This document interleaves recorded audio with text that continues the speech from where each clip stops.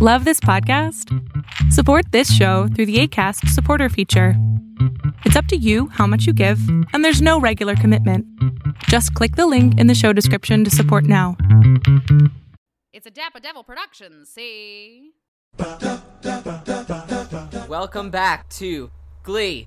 Aggressive. Oh, that was really good. Awesome. I'm glad. I'm sure it will come through in post just perfectly. I have all the confidence in my mind. So, welcome. We're here to talk about Glee again. So, today we have our first guest. A very special guest who is a comedian, playwright, and turns out one of my oldest friends. She is an all-around delight. Please welcome to the show, Annette Storkman. Hello, Annette. Hello, oldest friend. One of them. Hi. Freaking weird. Yeah. Time. Right? Dumb. Time. Yeah, dumb. Don't like Exactly. that. Time. Nope, not at all. What is time? It's a concept and a construct. It's a con. It's a con. It's all around a con, and we shouldn't believe it. I don't even celebrate New Year's anymore. It's just a screaming hell void from here on. Oh, it is. So, what's up? How you been? What's going on? You know, haven't left my apartment in a year. Cool. Had my birthday, the world shut down, you know. Right. Oof. Yeah, that happened right away. Omen. Yeah, right. You know, they said that your life doesn't end at 30, but 2020 The world does. differ. Amazing. So it's been all right. I've had a lot of projects. My day job's been good. I've been very lucky to remain employed and no salary cuts or anything like that. So I've gotten very lucky throughout this year. I'm very happy to hear that. As wild as it's been. Yeah. Yep. Well, we are here to discuss episode 3, season 1 of Glee, titled Acapellas. Oh my god. God. Great sign. It originally aired September 16th of 2009, so we're still that far away. Finding out that this is the only episode of Glee you've ever seen, Annette, is very funny to me. Yes. Yeah. When Ian asked me to do this, I was like, yes, absolutely. That sounds like a ton of fun. Also, do I have to have ever seen Glee? Ian, And I said, nope. He was like, no. And I was like, perfect. I was like, should I just only watch this episode just blind? Nothing. Oh. And I said, yup. It was great. I tell you. 'Cause, So this is the first episode of Glee I've ever seen in my entire life. I managed I love it. to miss it all. When Ian and I were in college, this had just started, and someone on campus, inspired by the show, started a Glee club. Oh, they sure did. And I dated a dude in a cappella for a long time, so I was a little triggered by all of this. So you sort of just lived Glee instead of watching it. You lived the Glee. Can I tell you, I forgot about all of that until right now. How? It's never left. I don't know. It's never left. You don't go through every day of your life thinking about New Pod's Glee Club? Nope. So yeah, it's the third episode of Glee. A little, fun fact about this episode is when it was first airing and they were sending out screeners to TV critics, they didn't send this one. So, TV critics got episode screeners of 1, 2, and 4, which is generally a bad sign because they're like, look guys, this one isn't it. They knew right away. We could have done better with this one. Don't judge us on this episode. We're also not sure what happened. Oh my Also, God. side note, I have to remind myself that Acapellas is not a group from Pitch Perfect. I'm thinking of I'm thinking of 100%. Sacapella, which is not better. Oh. Sacapellas, though, has the hand puppets. Exactly. I don't know why I'm conflating the two. This episode is a worse version of Pitch Perfect. Yes. I was actually thinking about that throughout. I was like, I'd rather be watching Pitch Perfect. Pitch Perfect is about sisterhood. Yeah. Yes. And I don't mind the auto-tuned numbers in that one. And this is just about men, and it's weird. Yes. I mean, let's dive into this episode, because the theme here I got from this is 2 words: guts and confidence. Guts. They say, Yes. You gotta have They guts. say guts a lot. They had a thesis statement. Yeah. So, this episode started for me with, "Hey, it's that guy." It's Victor Garber. It's Victor Garber. It's Victor Garber. One of my favorite. favorites. Look, Mr. Titanic and Assassins himself. Yes. Assassins Sondheim. Yes. That's a deep cut. Although if you're listening to a Glee podcast, I think you might get an Assassin Sondheim reference. I would hope so. I think you do. And if not, then do your homework. Especially if you're listening to this Glee podcast. Yeah, so Victor Garber is here as Matthew Morrison's dad. And he right away, like, Matthew Morrison's like, "I'm having a baby." Everyone's excited, and then Terry and Mom go away, and Matthew Morrison is like, "I'm scared." I don't have the guts. And so, Victor Garber, we started off here. Being a man is all about one thing: guts. And I'm like, I don't know about that word, but strap in. Here we go. I wrote down, this is the first note that I did. I took 5 pages of notes. Amazing. A lot of it in all caps. This one is, "This fatherhood speech with the music is one of the funniest accidental satires I've ever seen." I howled with laughter. It was 2 minutes in, and the music cue and the weird cut zoom that they did into it was like, "Yeah, no one's ever ready. It's all about guts." I was like, this is a parody. What is this? And the thing about Glee is, I'm like, I can't tell with Glee if it is, are they playing it straight or is it a parody? Right? Because with early Glee, it could be either. Right. I know. I had to look up what the Hanoi Hilton was, because they say, like, "Oh, we're not telling people about the pregnancy," and Matthew Morrison's dad says, "I spent 6 months in the Hanoi Hilton. You don't have to worry about me." And I was like, oh, that's probably a joke I don't get. Turns out it's a prison in Vietnam. Wow. So, canonically, Will Schuster's dad is a Vietnam War vet. Well, And we damn. thank him for his service. Thank you. Yes. Thank you for your service.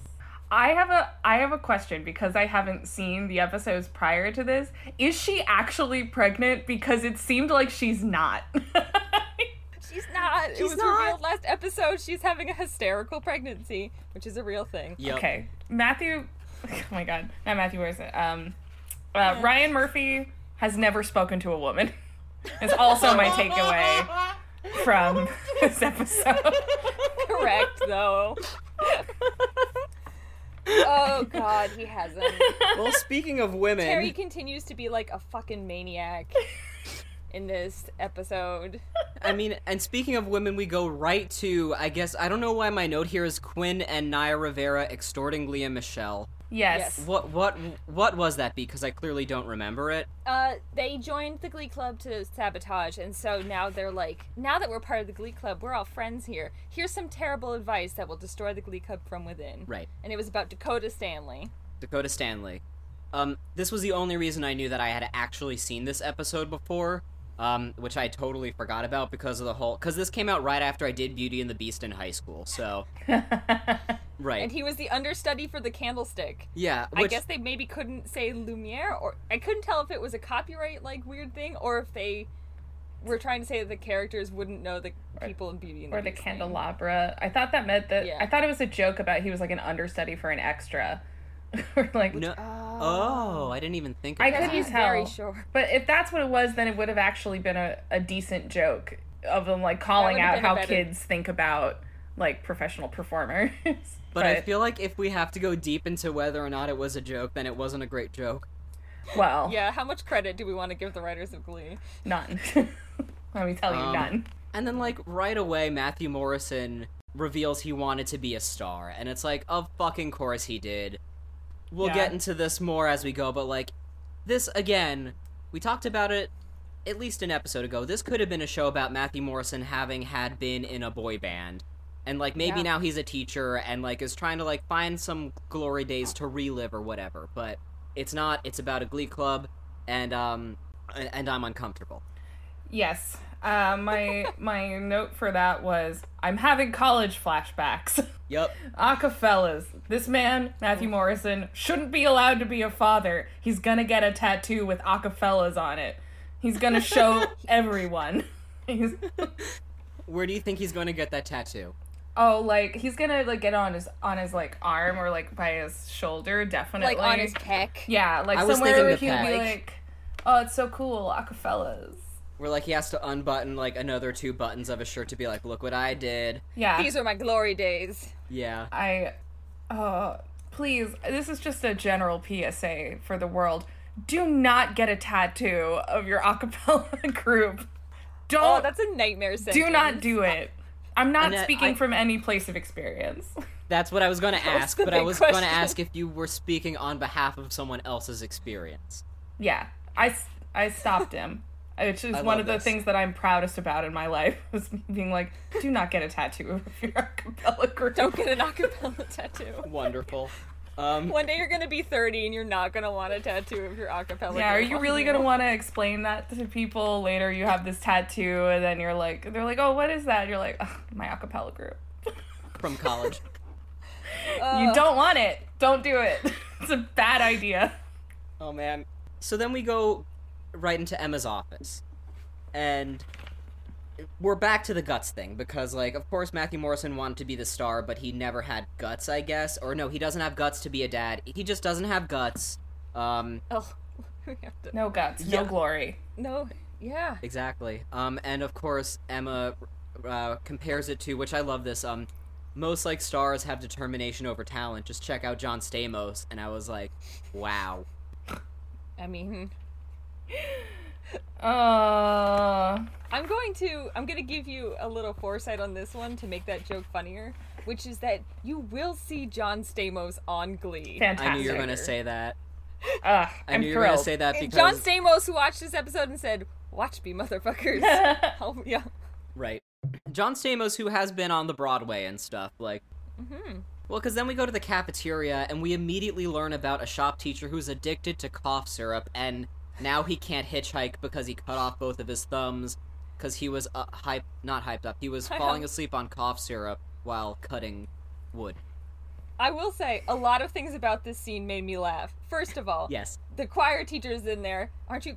He's like, I'm not allowed to be within 50 feet of children, so it's fine that I'm in the teacher's lounge. Right. The shop teacher who cuts off his thumbs on cough syrup, and also the line, which they put on network TV, told the principal we're going to have a school full of Nancys unless you get some hot wood in their hands. I have so much at this. I just so wrote, that okay. that, I had like 5,000 red flags go off in my brain when they were like, I'm not allowed to be within 50 feet of children. I can be here. And I was like, I'm sorry. Is this person a registered sex offender who's not allowed to be around children? And this is a funny joke? And then we just like have that throughout where it's like, man, you're creepy. You can keep hanging out with us though, even though you probably statutory raped someone. Yup. Yeah, in the first episode he was fired, and it's unclear if he was fired for actually being caught touching kids, or if he was fired for someone saying that he touched kids and it was out of malice. But either way, he's creepy. This is like Right. the most unhinged undercurrent of this show for me. Is that they just have the wacky side character who's just a sex offender. Right. Yes. And Child sex offender. yeah, and this dude does a lot in this episode alone. Yeah. Yeah. Well, like, I mean, I don't want to gloss over the thumbs up cake because that was just masterful. Also, if you were like, my wife's gonna bring a cake, and instead she sends her associate from Sheets and Things with a cake that says 2 thumbs up. Yeah. He can't count higher than 30, and he's afraid of his vacuum. I feel seen by Howard Bamboo from Sheets and Things. Aww. I love it. But then all the ladies leave the cafeteria, and it's just the dudes hanging out. And as Matthew Morrison puts it, this is hanging out with the guys, sharing feelings. Okay. And then they harmonize for He's a Jolly Good Fellow. My note here is, sure.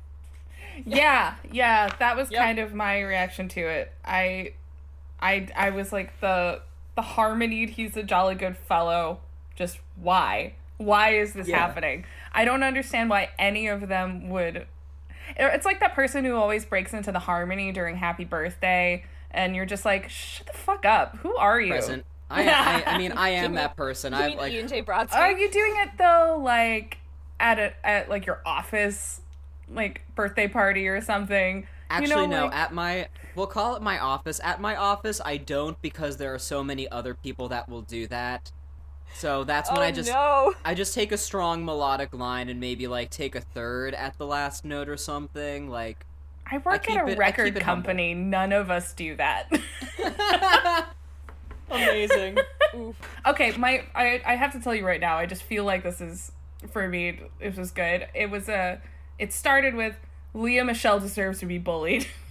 This Harmony guys in the cafeteria deserve to be bullied. And then all these kids deserve to be bullied. I'm rooting for the cheerleaders. I mean... They're so obnoxious and ableist, which we'll get into. We'll get into that. I mean, you're not wrong. We smash cut from He's a Jolly Good Fellow to Matthew Morrison singing This Is How We Do It with 4 men in his apartment. And then he says the phrase, busting out some white, hot New Jack Swing, which is just so many words. This is the first time I'll say this out of probably a lot this episode. I'm uncomfortable. Yeah. Yes. When he turned to the camera and said, "This is how we do it," it startled me.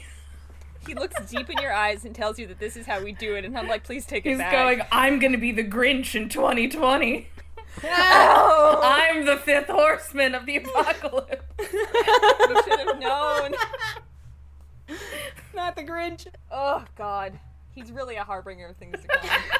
I, again, feel like I know all of these people because I was, like, in these social circles and was like, maybe that's why I'm rooting for the cheerleaders, because I feel like them were like, yeah, I'm participating in this, but I think I hate all of you, which was kind of my vibe. I hung out with the techies a lot. Yeah. Which you were probably right to do. I'm a hateful bitch. And thus the Acapellas was born without Sandy. Yeah, because he's creepy, and which is the plot point of, like, being in a boy band did wonders for our love life because his wife is trying to get pregnant after having said she was pregnant. Which did include the other line that I was like, oh, I'm uncomfy, which is having to hear Matthew Morrison say it was like she was trying to make a twin.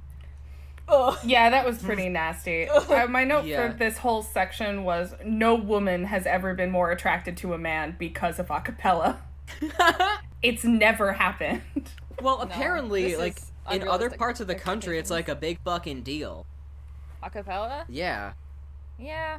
Again, it's Ohio. That's true. Like, this is all these people have. That was my final note, actually. Ohio deserves to be bullied. That's true. No offense to the people of Ohio, but you know what you did. I mean a lot of offense to the people of Ohio. My people are from Ohio and Indiana and Illinois, and I say to all of you, my genetic kin, stop it. Annette, Fair. if there's nothing else out of all these years that we've known each other, I want to thank you right now for validating all of these thoughts I've had about the Midwest just now. Yeah, it's terrible. I grew up in the Hudson Valley, but my parents are from the Midwest. I've spent a lot of time in the Midwest, and let me tell you, there's nothing in the Midwest.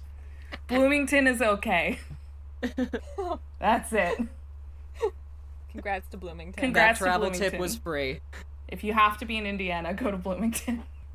And Cedar Point in Ohio, that does not deserve to be bullied. That's a dope theme park. Awesome. Man, I miss theme parks. Especially water parks. Right? I love water parks. It's January in a pandemic, and I would give anything to go. I know that you're to a just, water like, park right now. swimming in urine, and I don't care. It's so fun. It is. That, like, the only thing between you and death is, like, some industrial strength plastic. Yeah. It's wonderful. Man. Good times. Good times. So speaking of good times, we're back in our Glee Club practice room. Lea Michele brings cookies. Mm-hmm. And now they need him. Yeah. Who's sure. him? They need Will. Okay. Who won't come to practice anymore because he was bullied. Rightfully so. Right. And because he's too busy being in an a cappella group. Right. And then Lea Michele's like, oh no, we did a bad thing in bullying our teacher. And then the cheerleaders are like, no, this was right. We need to get Dakota Stanley. Right. So they go out and hire Dakota, and also Brittany's here. I think this is, like, the first time we really see Brittany. And then Finn is all like, why did you bully my favorite teacher? And then he has a very uncomfortable line for me when he's, like, walking and talking with Rachel down the hallway, being like, why are you being so mean? And she's like, I need to win. And he's like, and he says, I wrote it down verbatim because it annoyed me so much. He goes, for a while there you were all over me, and now you just yell at me. Like, sir, I will say, for context for you, Annette, that literally last episode, they made out on the floor of their auditorium, and then he got up and ran away from her. So pretty understandably, and he has a girlfriend, so he cheated on his girlfriend with her, and then ran away from her, and now he's like, hey, why aren't you being nice to me anymore? Yeah. What did I do? I feel like I lived this experience. Oh my god, I'm so sorry. I'm gonna reach way back and just suppress whatever's trying to come up.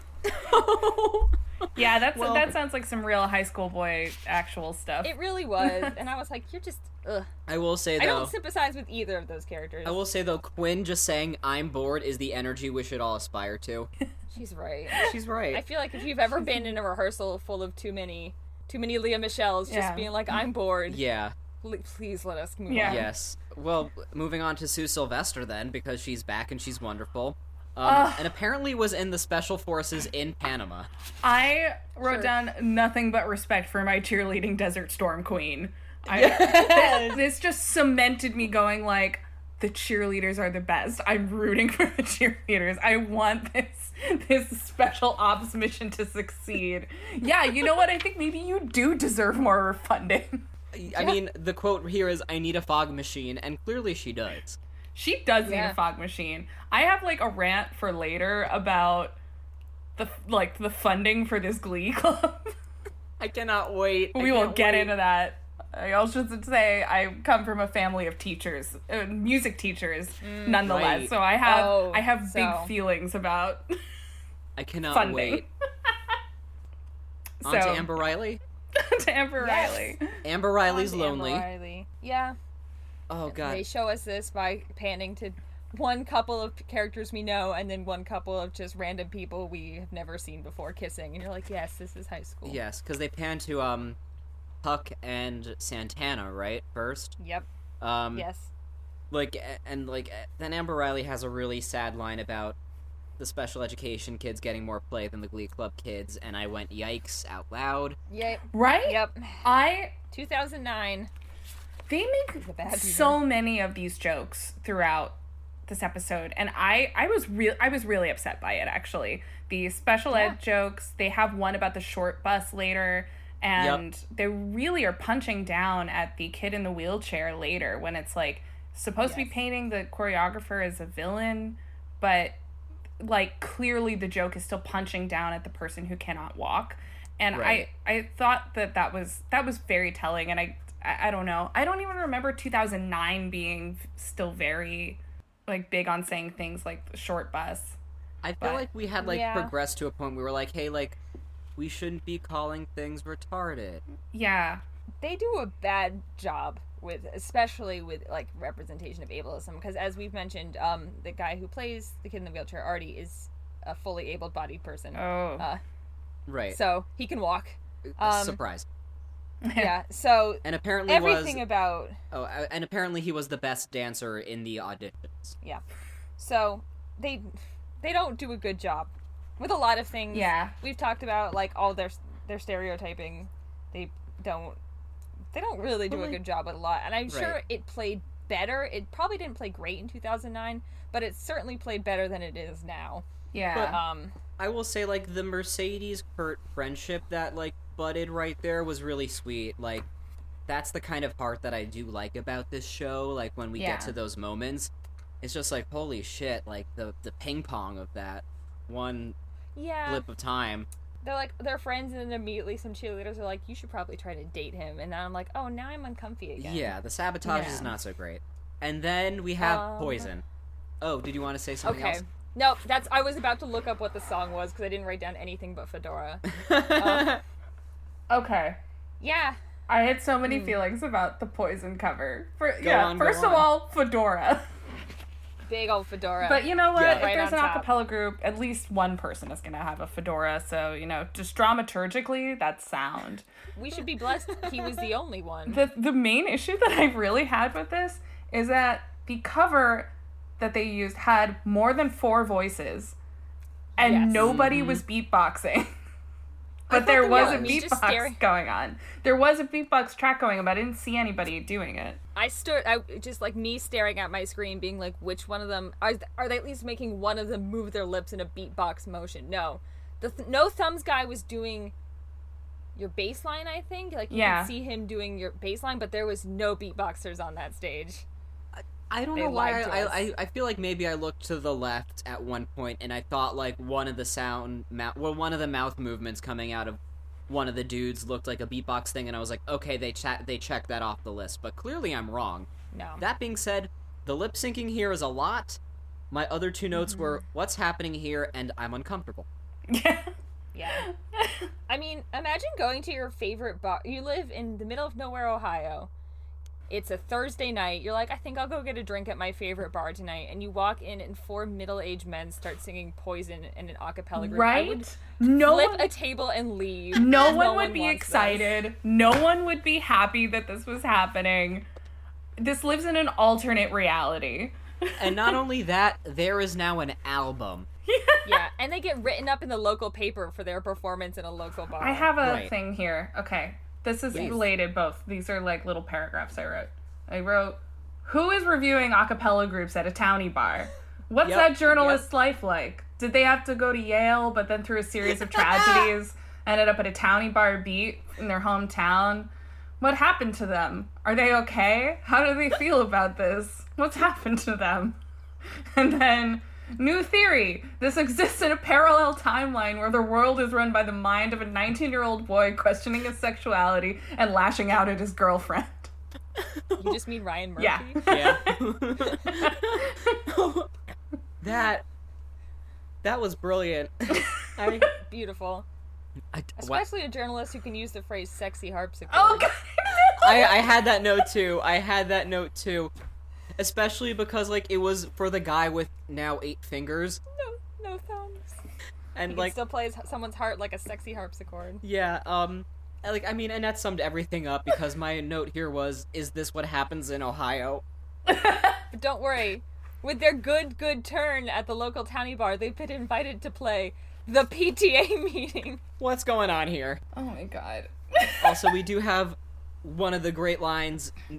Who is Josh Groban? Kill yourself. Kill yourself. There were 2 suicide jokes, too. I did a note in that. I was like, okay, we're here with the ableism, and you're making suicide jokes? Yeah. This is actually kind of also why I just have, like, a real bad taste in my mouth for the characters of the Glee Club themselves. Because they're going around being like, we're losers, we're bullied, and then, like, spouting this really hateful shit. And I was just like, I can't. I can't. A lot of this show is now at this point just like, it's harder, I think, to start Glee now if you don't have like the fog of nostalgia over it. Like, I would imagine this is a lot harder to just pick up and watch now, because you're like, hey, we don't do that here, or at least we're trying very hard not to do that here. You couldn't make this show like this now. No, definitely not at all. And like, again, 2009 was a decade ago. Yep. And so we were definitely trying to be better, but I can guarantee we weren't that great yet. Yeah. Right. And Ryan Murphy had enough pull to be like, we're going to say these things on television. Yeah. And he did. But he also got Josh Groban. So, to come to the PTA meeting. Yes, somehow Josh Groban performing a cappella. Went to Ohio to go to a PTA meeting because, as the pedophile puts it, the blogs are all a Twitter. He's looking for an opening act. Yeah, he's going to find it in Ohio. This, I think, was my first all-caps note, which was, why would Josh Groban hire an a cappella group as an opener? Right? He wouldn't? Well, no. I don't know. I feel like maybe he would, like, do a Pentatonix, or, like... The Pentatonix. I don't know, like, well, again, back to... yeah. I mean... No, it's true. My, love you, Mom. My mom loves the Pentatonix. They're on my Christmas playlists. Or like, I know we're crossing universes here now, but like, I feel like the Treblemakers from Pitch Perfect with Adam Devine as that leading, like, male vocalist, like, they would have a shot at opening for Josh Groban. Maybe. Alright, so this is a real talk thing. I know who Josh Groban is. I could not list a single Josh Groban song off the top of my head with confidence. The only one I know is his cover of "Oh Holy Night." That's like it. I know him. Okay. He has that song at the end of Polar Express, which is my favorite Christmas movie. Oh. Okay, so Josh Groban is exclusively a Christmas artist. I love Josh Groban. The thing that I love the most about Josh Groban actually is that he just like wanted to be like a comedy dude, and then he just like happened to make a career because he has a beautiful singing voice and does these like hokey cheesy things, but you can like get him to like make appearances in comedies and stuff because in the end he's got a really good sense of humor about himself, and he's genuinely really funny and seems like a lovely human being, and every time he's on screen I'm happy. He's great. I mean, right. In this he was great. Yeah. You want to know the top 3 Josh Groban songs on the Spotify This Is Josh Groban playlist? The first one is You Raise Me Up. Yep. The second one is All I Ask of You. Phantom of the Opera, From the sensible Phantom cover. of the Opera. Sure. And then it's a song from the Beauty and the Beast live action movie called Evermore. So Didn't know about Sure. that. what I've learned now is Josh Groban is about as I expected to be, and I still don't know what he's up to. But good for him. Sure. Good for him for being on Glee, I guess. Yeah.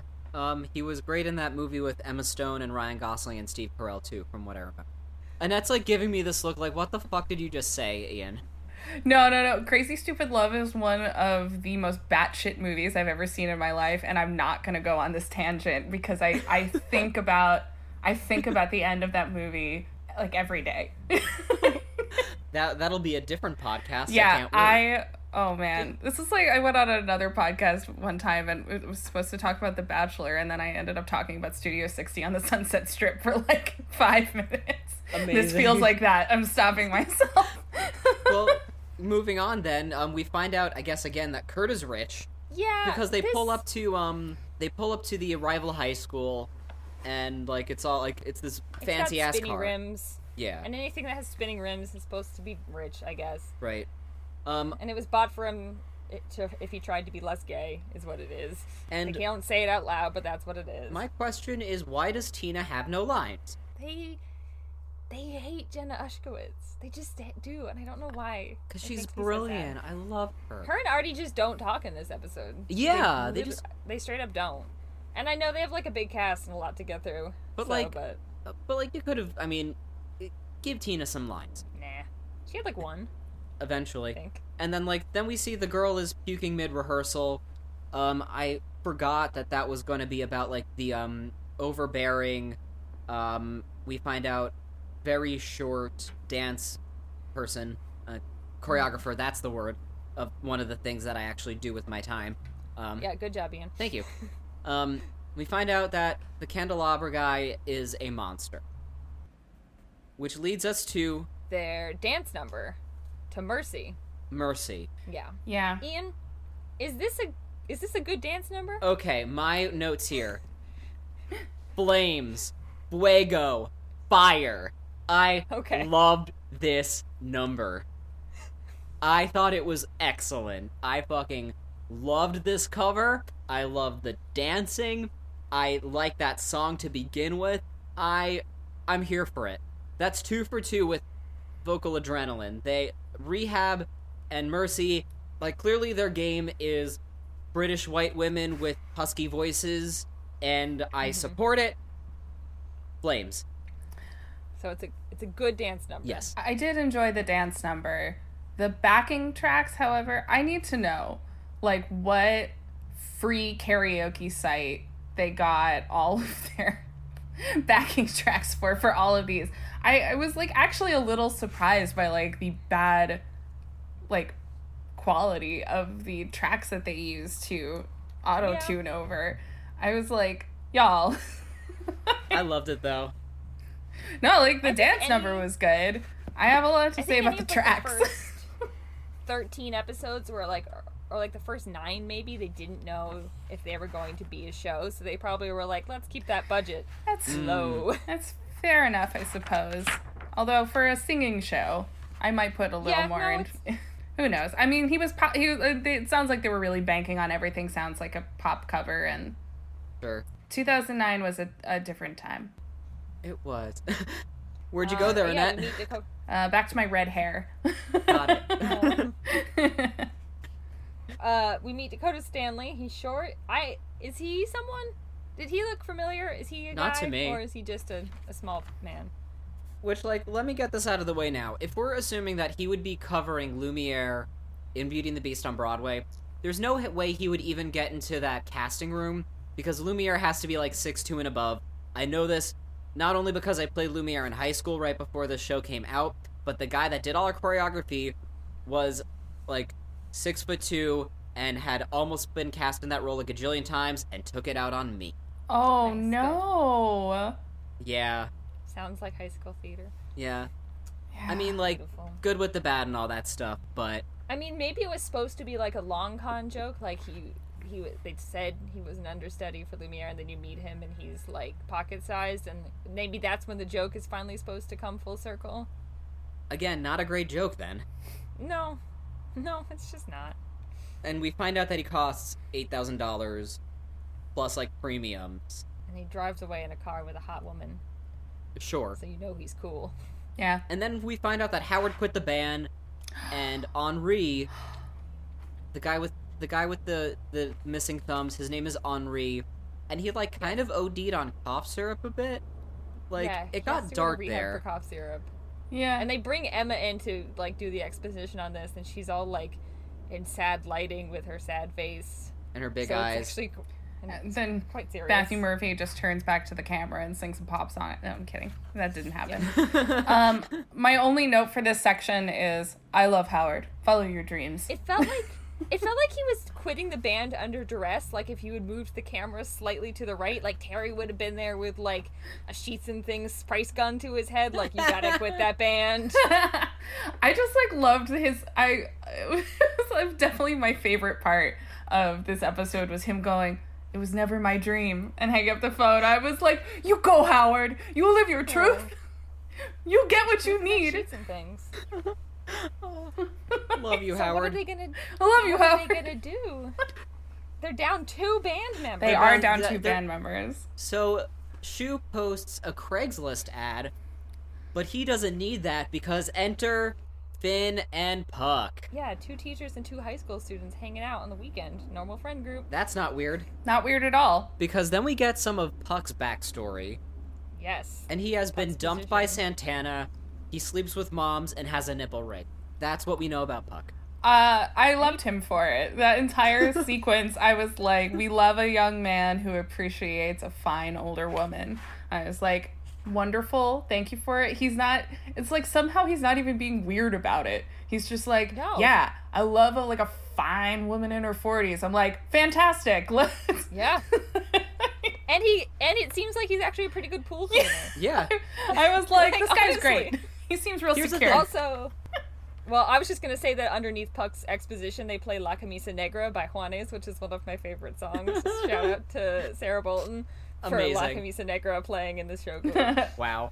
And, like, oddly enough, like, these side characters, like, your Pucks, your Emmas, like, they're the best at their jobs. Like, Emma's a great guidance counselor, and, like, Puck is, like, a great athlete and pool cleaner. Yeah.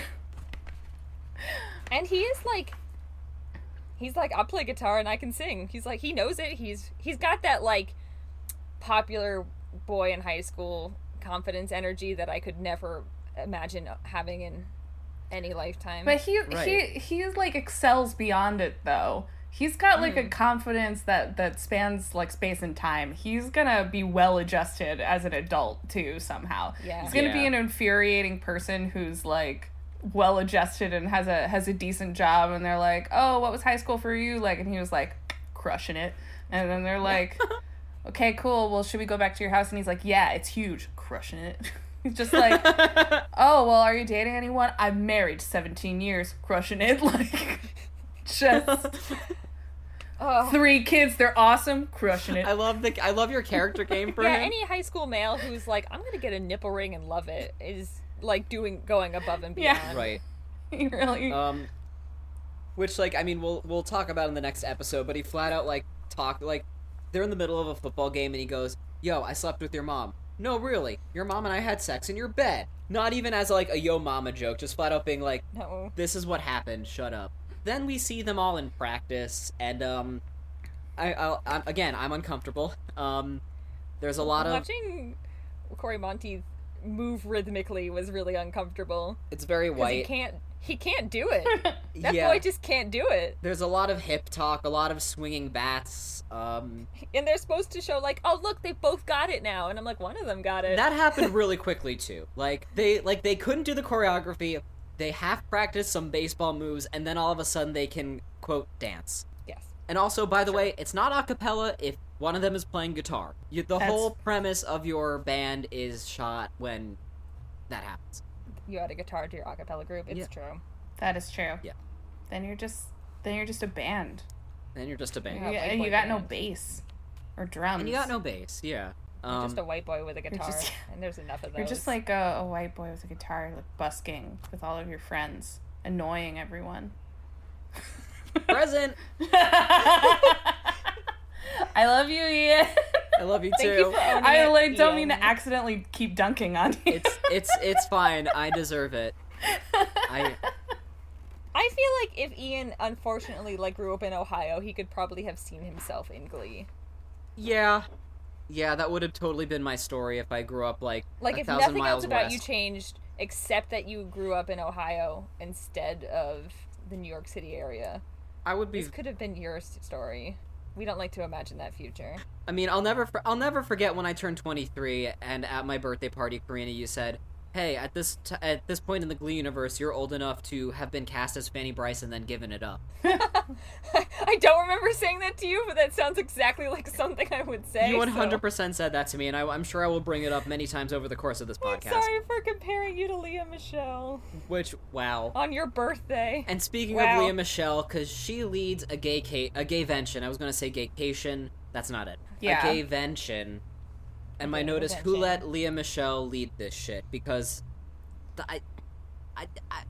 not my first choice of even a tough love situation here. Yeah. I don't know why. It somehow seemed homophobic, even what they were doing. Even though what they were saying was, hey, you need to get your feelings in check because I think he's probably gay, and I don't want you or him to feel weird or awkward. But that's not how it came across. So, right. No.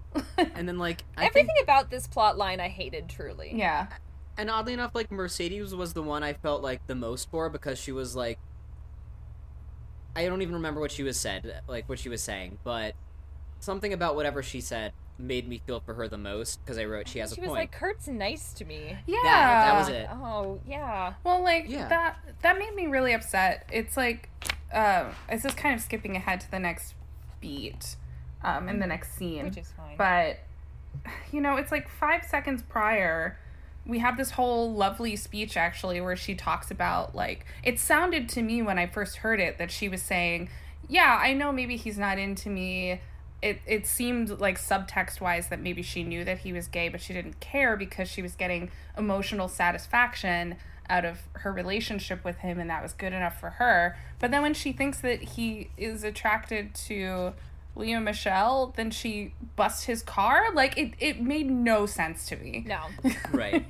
It felt like Mercedes was if at some point they're what if we have her be hypnotized and think that she's in love with Kurt, a gay man, and they forgot the hypnotism part. Yeah. Because it really does feel like in the span of 2.5 days, she convinces herself that she's in love with Kurt, someone she previously didn't really have any interest in, besides being his friend, and then believes fully that they're dating and that he likes another woman to the point where she's so mad she throws a rock at his car. Yeah. Right. And I wonder if it was a case where they were ooh, wouldn't it be great if we could make Amber Riley would sound great singing Bust Your Windows. I mean, again, how can we make that work? Again, my notes for that song were Fire, Fuego. Well, yeah, but it felt like they had the song first and tried to write a plot for it, and it was messy. Sure, I'll give you that, absolutely. That being said, she killed that performance. She did. Oh, except of course. I mean, she's clearly a fantastic performer. That's she's 100%. The only person I know from Glee at all, and I think maybe any performance I've ever seen from Glee, just randomly on YouTube, because everyone's she's awesome. Yeah. And then, like, if you hear her sing live, she, like, that's what she sounds like. Like, there's clearly very little work that has to be done on the back end. Except for the fact that, like, she did not, I don't know if it's the choreography or what, but, like, there were a few times where she's, like, singing behind a mic and then, like, steps out of the mic and, like, is still singing and dancing, and I'm like, that doesn't track. That's not a thing. But the song was awesome. Brittany definitely stands out among all of those cheerleaders. Like, even though we don't, like, really know her yet, like, she clearly stands out. You can tell that she was a Beyonce dancer. Yep. Because that's who Heather Morris was. They wear high-heeled Converse, which is always the funniest shoe in the world to me, to watch anyone wear. They're like, let's take a sneaker and put a heel on it. Great. Love it. And then they have that excellent exchange of, you busted my windshield. Well, you busted my heart. Oh. Ugh. Emmy! Oh. Straight EGOT fire. It was a time. Sometimes I get down on myself for my own writing, and then I see something like this, and I go, you're all right. This show won awards. You're okay. The show won awards, yeah. Yeah. Presumably. Oof. Now it's bullying time. Right? It goes straight. I didn't have anything else between the good song performance and then suddenly it's kids being bullied. It's suddenly kids being bullied. You're not trying hard enough at walking. Yikes. Oh God, I know. No, I already touched on it with this. You did. And it has the other really uncomfortable joke where anytime an adult is handing out specialized diet plans to people, red flag there. Right. Amber Riley's being like, this one says just coffee, and he goes, yep, and I'm like, oh no. Oof. Let's encourage disordered eating. Yeah. No, again, it's that thing where it's just, I know that all of those actions are supposed to paint him as a villain, but we never have anybody, like, actually counter what he's saying. Or, you know, everyone be like, I'm not going to only drink coffee because there's nothing wrong with the way that I am. You know, like, and again, like, at the end of it with Lea Michele's speech with it, of them being like, we're different and that's what makes us special, it still doesn't touch on anything that was said or anything like, you know, it just... it does ignore all the fucked up shit he just said, yeah, like, right there. It really just kind of makes it roll off with, like, we're different, and it's like, no, hold on, because these are all things that lead to very bad things. And then, like, and then he buries that under, like, some sort of bullshit, like, confidence speech. Yeah. Which, like, felt like a very ham-fisted way of, like, bringing back the whole guts and confidence thing, like... Yeah. Oh, here was my rant, though, about fundraising. So they fire him. Yes, please, go on. They fire the choreographer because he's being horrible to them. And they have a speech. What are they going to do with all of the money that they just fundraised from that car wash? Like, what are they going to use it for? They specifically raised it so they could get this awesome choreographer, and now they're just going to, like, sit on it? And, like, the cheerleading team helped them, and they're not going to, like, maybe split it with them since they're not going to use it for the right funds. I was like, fuck this club, honestly. That is so much money that they had to raise to get this guy, and then they were just like, meh. Oh, see, I worried that they paid him, and even though he was only there for like an hour and a half, he took his $8,000 and split. That was my concern. Also, like, they made $8,000 by washing cars. Yeah. Yeah, that's a good point. In like 3 days. Like, inflation or whatever, like, local tax rates aside, like, that would not happen in New York City. That wouldn't happen in 2009, especially after the economy had crashed. People were getting evicted from their homes. But yeah, let me spend $100 on a car wash. They only washed 8 cars and they charged $1,000 per car. Yeah. One of them, I guess, was Kurt's family. Yeah. Oh my god. Yeah, the whole, like, the fact that they just, like, didn't even address the fundraising thing, especially because you have this side, the cheerleading team characters just being like, oh, we're gonna sabotage them. You would think that, like, funding for all of that would be a major point of contention that you could very reasonably bring up with the school administration about, like, this fucking glee club that is just wasting money. They're Right. making havoc. That's, I mean, Annette, you've been making solid point after solid point here. I was like Right, angry on right. behalf of school administrations everywhere at that point. Well, then let's stop. Then let's move from school administrations to the next Acapellas performance. Ah, yes. Ugh. Thank God. Here we are. So, sex you up. Let's put 3 high school teachers, one of who has recently been fired for inappropriate relationships with a student, and 2 high school students on a stage at a parent-teacher association meeting. Absolutely a and have them violation sing, of the I want to terms. sex you up. The terms were definitely violated in this PTA meeting. It's just a large yikes. And then they all gave them a standing ovation. And meanwhile, Sue Sylvester is watching this going, uh-oh, They're too good. they're too good. And Puck is still the best one in this group. Finn is not a great dancer still. And again, this could have been a show about Matthew Morrison reliving his glory days as a boy band member, but no. He's a Spanish Matthew teacher in high school. Morrison, who said, I'm not gonna, everyone else is tying their bow tie, but I'm too cool, so I'm leaving my bow tie untied. Good call out. Good call out. You look. Um, Yeah. Like last episode where Finn singing Push It and the line of him saying Yo Baby Pop lives rent free in my head.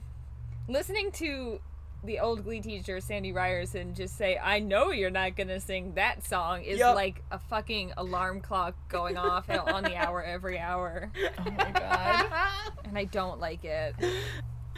I need someone to just send me like a sound clip of that, and I will just make that my alarm clock for when I have to wake up in the morning. Ugh. That will definitely jolt me awake.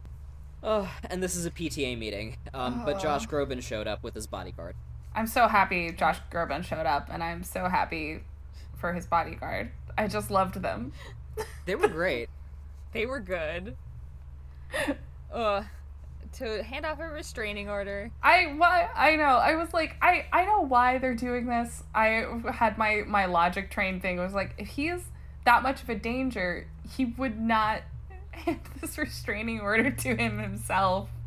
But Right. okay, I understand why this is happening. And it's again just circled back to this fired teacher is literally a stalker who's sending unsolicited nude pic, and this is supposed to be a hilarious joke.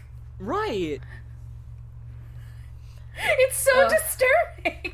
It really It is. is fucking bonkers. The tone, the juxtaposition between the tone of the show and the content of what's going on makes me feel like Right? a crazy person. And I think that's what people liked about it when they came out. They're like, this show is saying the wildest shit. Yeah, and because, also there's an a cappella band in it. Because the the whole the whole slogan was like abiding satirical comedy for the underdog, and we're like, what's fighting who for which underdog?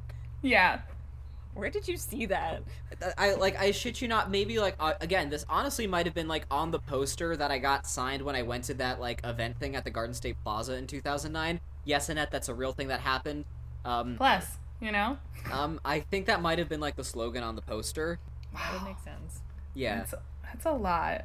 But after all of this, Josh Groban still enjoys the show. I will also say, props to Glee for giving a reason why, like a reasonable reason why Josh Groban might be in Ohio, because he had to go to the Rock and Roll Hall of Fame. Yeah, that Right. made sense. So I'm like, okay, that's a reason for Josh Groban to be in Ohio. Yeah. You did it. That makes The sense, bar yeah. was down here, and you hopped over.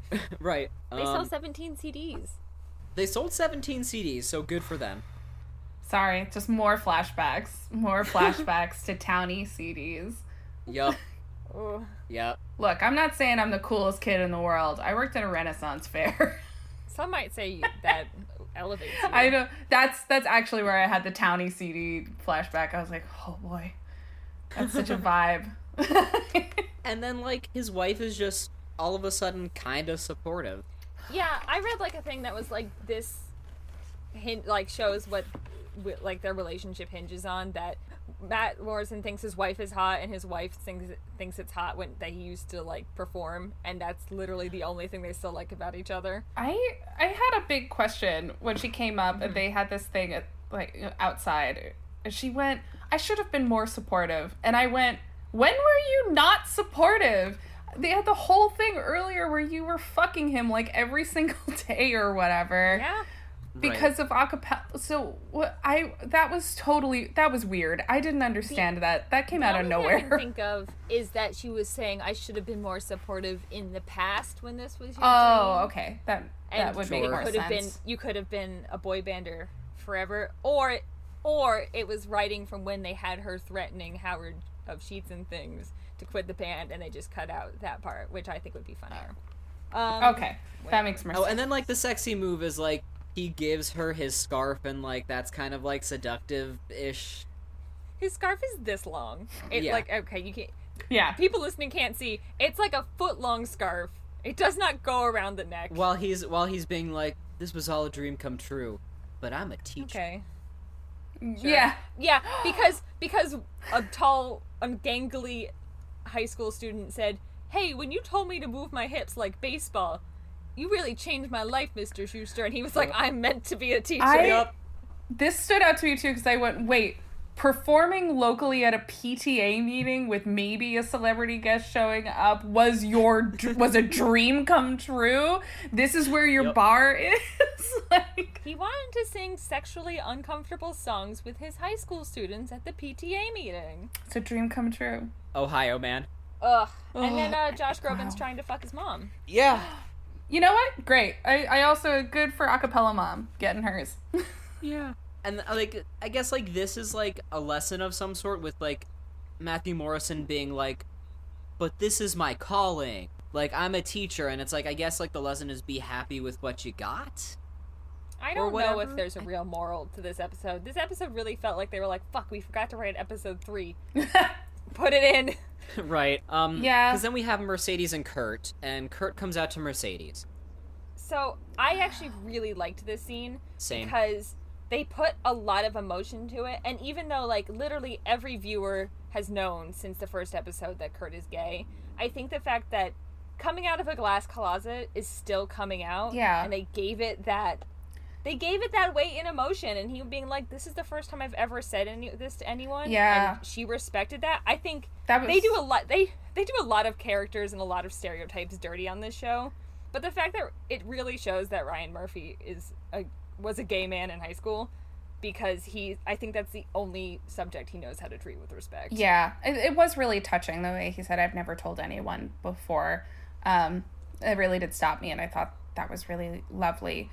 The only bit that I did have like a little bit of like a come on Ryan about was the speech they had, and at the end they talk about needing to come out all the way, and the way to do it is to have confidence, and I was like, not really. That is upsetting to me. That's the whole, like, I mean, it's a different mindset. There was, I'm not going to get into the whole, like, queer history of different attitudes towards coming out, but I was a little like, okay, well, if he's only saying it for the first time to his friend, and he doesn't have to come swinging out of the closet if he's not ready. No. He clearly has a lot of confidence. Yeah. They had to get the word confidence in there again. I know. Time. I was like, you don't need to shoehorn that in, man. You gotta have guts to come out. Right. Yeah. Also, like, is a glass closet, is that, like, an actual, like, thing, or did you just make that up, Karina? No, that's a real thing. When, I've never heard of that. Celebrities really, like, I think people used to say, like, Elton John was in a glass closet, right? Sure. Because you look at Elton John, you're like, oh, okay, wife, sure. And then he came out and everyone's like, yeah, we all knew, but you Glass still closet. it's up to you. It's up to you to say when or not you're ready to come out, even if you're presenting in a way that appears queer. Sure. It's no one else's business whether or not you want to be known as queer. Yeah. Exactly. But yeah. And I think they did that nicely with Kurt, because he obviously is very, stereotypically appears very queer, but they didn't. It's up to him if he wants people to know it explicitly. Yeah. So exactly. Yeah. And then we finish off in Sue Sylvester's office with the smell of failure, which was a really funny line. Smell your armpit, that's the smell of failures. She revokes their tanning privileges. Yeah. Santana's immediate sobbing and running out of the room got me. That was really funny. That was wonderful. I was like, I want a show only about these this cheerleading. Yes. I was like, I'm way more interested in what these cheerleaders are doing. They knew Absolutely. what they had with Jane Lynch and Sue Sylvester, and Yeah. they did right. Although I don't care about like the end bit of Quinn being like, when you're truly confident, you don't have to bring others down with you. I'm like, all right. Yeah. I wrote that quote down too because I'm like, I guess this is the lesson here or whatever. Right, But- and then you go like, oh right, it's a high school show for teens. Yeah. My last note on the show, was just, man, mama who bore me, am I right? Ooh, we love it. Oh my Yes. god! Annette, you brilliant son of a bitch. Oh, I wasn't even that bored. I was just like, dang. you got it. You saw the opportunity and you took it. We respect that. Oh, bless you. Did anyone have any notes that didn't get touched on? Nope. Anything else staring out to you in a way that is notable? I don't think so. I really went down the rabbit hole there of some real visceral acapella memories. Yeah, terrifying.